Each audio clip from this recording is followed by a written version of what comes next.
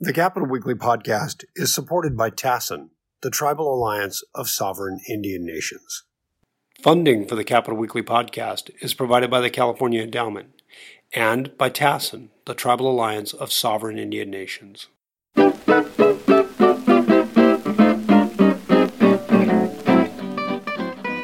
Greetings and welcome to the Capital Weekly podcast. I'm John Howard, and I'm joined by Tim Foster. Hello. And our special guest today is Steve Smith, Communications Director for the California Labor Federation, and also a person working on Proposition 22. So, Steve, what happened yesterday was kind of a crazy day. Uber and Lyft were suspending operations, and then they weren't. They changed their mind, and a judge gave them time to reflect on this and get together an appeal and basically strung it out. So where are we on that? Yeah, first of all, pleasure to join both of you. And yeah, yesterday was a real roller coaster. We saw Uber and Lyft actually put out announcements that they were going to suspend operations at 11:59 yesterday evening. And that they pulled back those announcements when the Court of Appeals ruled that there would be an extended stay on the injunction that the Attorney General had filed against Uber and Lyft, which basically gave them a bit of a reprieve in that they have a little more time and that they're not going to be forced to comply with the law immediately. But the judge also made some interesting stipulations as part of that extended stay that I think really holds the company's feet to the fire. What do you think now then is the next step? Well, I think really a lot of this is going to come down to Proposition 22, and voters are going to be able to decide whether we should allow corporations like Uber and Lyft to write their own laws that exempt them from all labor standards and basic protections that workers in California get, or if as a state we're going to say no. No corporation is above the law. We should hold them to the same standards we hold everyone else. Do you have any, Steve, do you have any notion as to how many workers we're talking about? What the worker population for these two companies in California? Do you have any estimate on that? Yeah, it's about 600, 700,000. Because they're misclassified as independent contractors, we don't have the ability to track them in the same way that we do for most other employees in the state of California. But given the company's own estimates, we're talking in the range of 600 to 700,000 workers. If they were classified as employees, does that open the door for organized labor to get in there and organize them and sign them up? Well, listen, there is already a lot of organizing happening amongst and led by Uber and Lyft drivers. We know of about 50,000 drivers across the state right now that are organizing with various groups that are all driver-led, that really aren't affiliated with unions. And we support that. We think that's how it should be. In terms of the question about whether or not they would unionize in the future, I mean, that's up to them. Sure. Everyone should have the right to say, I want to stand together with my co-workers and bargain collectively with my employer. We believe that strongly. But that's not really what Proposition 22 is about. For Uber and Lyft, it's not necessarily a way to avoid unionization. It's a way to avoid every single labor law we've put on the books over decades. I'm talking about a minimum wage or overtime pay, paid sick days, unemployment insurance, workers' comp, all the things that we have in place to protect workers in California. Uber and Lyft want to exempt themselves from those basic protections and providing those protections to their workers. That's what's at stake with Prop 22. Well, and one thing you touched on was that people should have the right to organize. And as independent contractors, they are strictly forbidden from organizing because that would be price fixing. Can you explain the logic behind that? Yeah, that's correct. It's a violation of antitrust law for them to organize under the current federal laws. So they are not covered by the National Labor Relations Act if they are classified as independent contractors, meaning they are strictly barred from organizing. We think that's a shame that companies as wealthy and powerful as Uber and Lyft would have the ability to not negotiate in any way, shape, or form with those drivers who actually make the company their money. So, it's a real concern, especially given that court after court after court has said that Uber and Lyft are misclassifying these drivers as independent contractors. They never should have been independent contractors in the first place, meaning had Uber and Lyft just followed the law, workers would have access to all of those protections and benefits I talked about, and they would have the right to organize.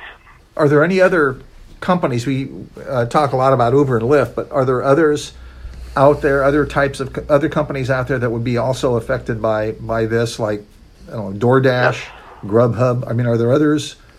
DoorDash, Grubhub, Instacart, Postmates, which is now getting folded into Uber.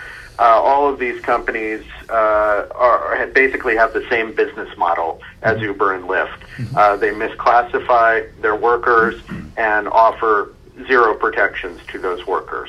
So all of these companies would be impacted. And for us, the question really is not only about who's impacted right now, but who's going to be impacted in the future. If we give these companies a blank check to basically write their own laws, we're going to see these companies expand in a pretty dramatic way. That's going to put more jobs on the line that currently are decent jobs with good wages that could turn into these low-wage, dead-end gig jobs. That's a direction we all should be concerned about in terms of where our economy goes in the future. Do you see the California Proposition 22? Do you see that those companies trying to replicate that in other states? Has it already been in other states? Is this a California unique? They fight regulation tooth and nail in every state in which they exist. And the laws are different, of course, in every state, and so their response is different. But, I'll give you an example. In Texas a few years back, there was a law that passed that said they had to provide background checks, Uber and Lyft, and fingerprinting for their drivers to make sure that passengers were safe.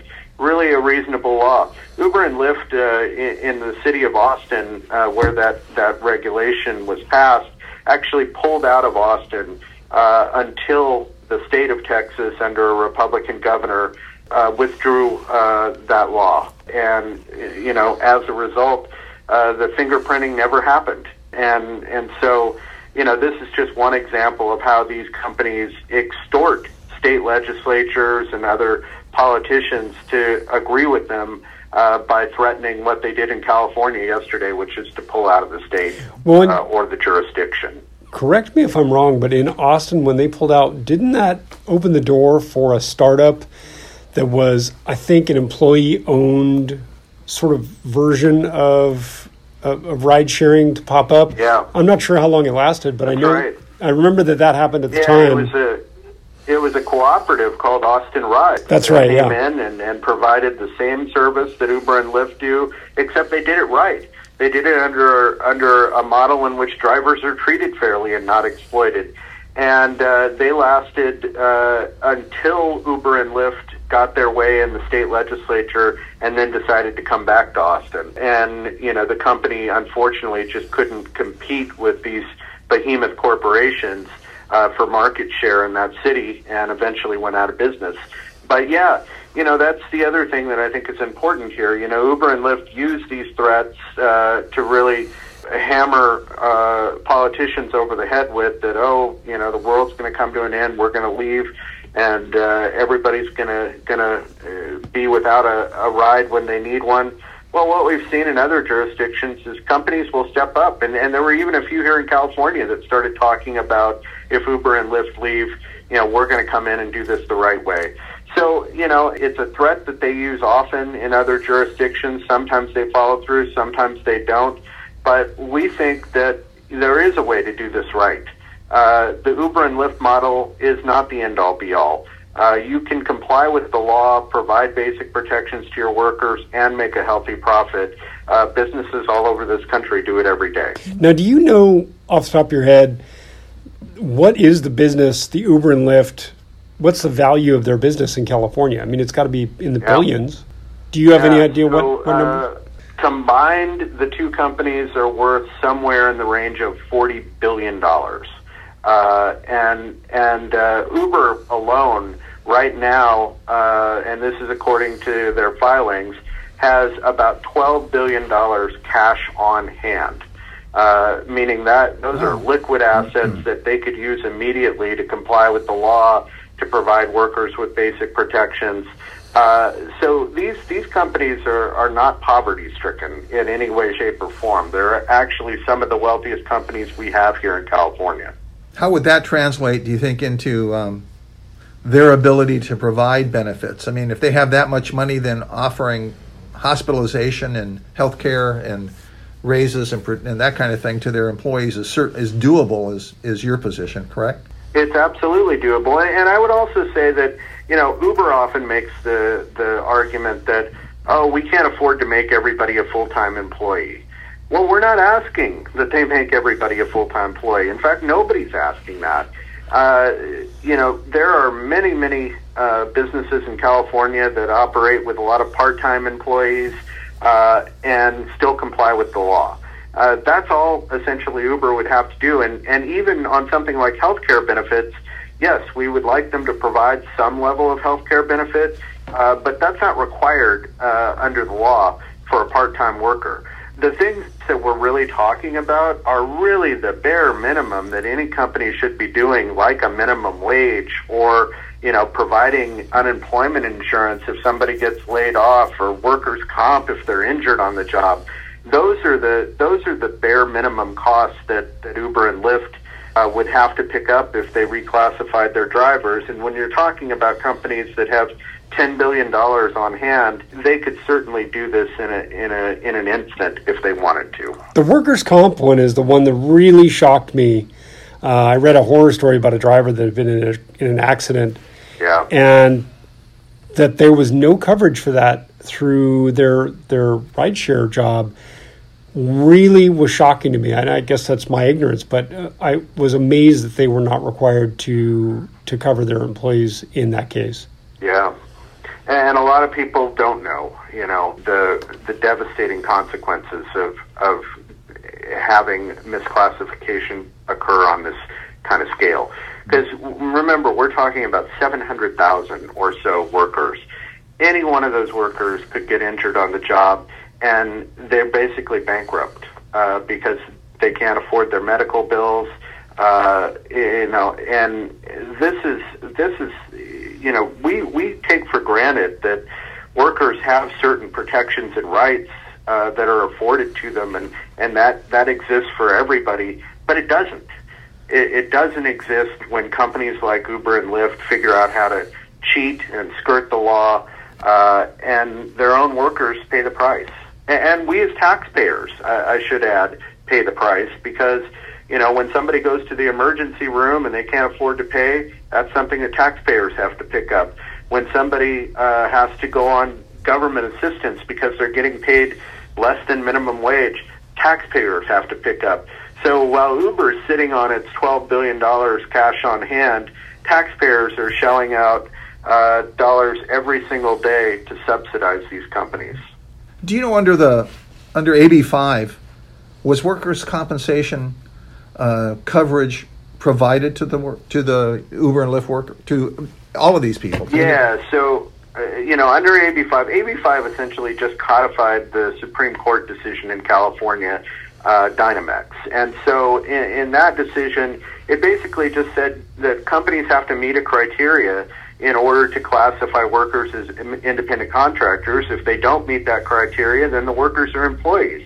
And Uber and Lyft clearly don't meet that criteria. So under the law, Uber and Lyft are responsible for paying for the things that all employees get under the law, including workers' comp. Mm-hmm. So that's essentially how AB 5 interacts with Prop 22. And I would also just say that, Uber and Lyft like to say that it was a new law that created this problem for them. Uber and Lyft have been found in violation of the law going all the way back to 2014, well before AB5 existed, well before even that Supreme Court decision existed. These companies have been breaking the law since their inception. So I think that's an important distinction that voters need to know. Now, in other jurisdictions, in other states and maybe other countries, has this process gone further along? Are there any jurisdictions where they are absolutely classified as employees? Or has there been any place where they just decided absolutely that they are independent contractors?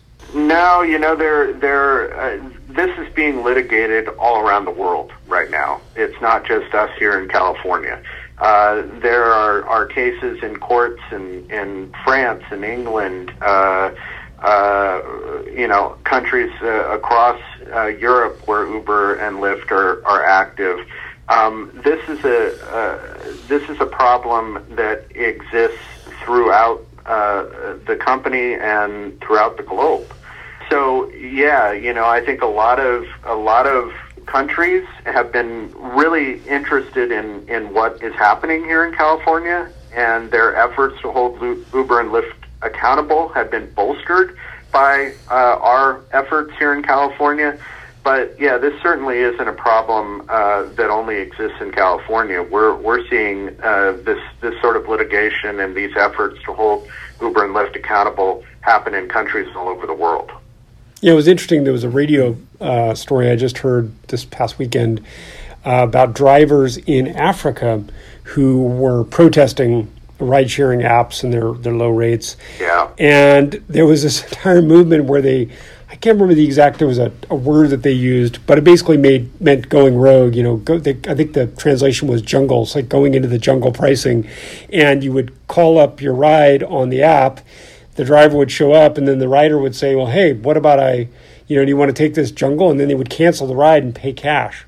And it apparently was a huge thing. And of course, the rideshare companies were losing their minds because there wasn't really a lot they could do about it unless they canceled the contract of either the rider or the driver, and then they were going to have no drivers or riders. And I thought, wow, that's really some pretty aggressive action. I don't know that would work here, but I thought, well, I guess it depends on how ugly things get. Yeah, I'm not sure it would either, but no, I mean, we talk to drivers every day because certainly none of this would be occurring without their activism. And like I said, we know of about 50,000 drivers around the state right now that are organizing with various groups to hold Uber and Lyft accountable. And, really horror stories in terms of what they're going through. Sleeping in their cars because they can't afford rent. Having trouble putting the food on the table, the basic necessities. Getting $3-4 an hour for their work as opposed to the minimum wage in California, which is $13 an hour. It's exploitation on a level we haven't seen since the 20s and 30s, and that should be a real red flag for any legislator or policymaker who's looking at what the future of work is going to be in California. Because if we allow this model to expand unchecked, we're going to see a lot more people struggling mightily just to pay for the basic necessities of life. Steve, it's in the hands of the courts right now, at least for now. How do you think this is going to play out with them? What do you think will happen with the court? There has never been a court that has ruled that drivers are not employees. Never once. Every single court in every jurisdiction in America that has decided a case on this question has ruled that these drivers are employees. So we think, once this case makes it to its end, we think that's going to be the result. The problem is Prop 22 stands in the way, because if Prop 22 passes, Uber and Lyft have written this thing in such a way that it can never be changed. Typically, the legislature could make alterations if necessary, if things change over time or evolve.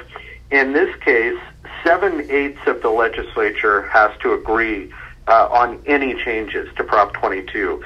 You guys have been around politics for a long time. You know that 7/8 of the legislature aren't going to agree on anything ever.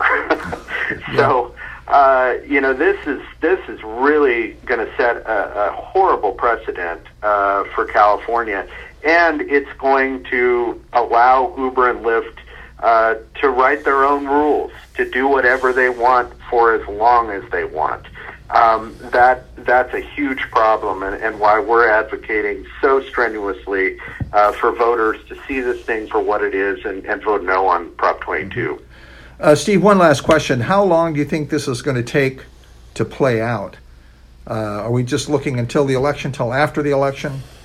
Or is this legal issue going to go on? I think two things. One, the election obviously is the big date, because if they lose in the election, we're 100% confident that the court will rule in our favor and say that these drivers are employees and agree with the Attorney General of California. So I think that court decision, we don't know exactly when that's going to come down, but it's likely to be sometime after the election. But like I said, if they're successful in passing Prop 22, the court decision could be all for naught, because they will have been successful in passing their own law that allows them to continue to cheat and exploit workers.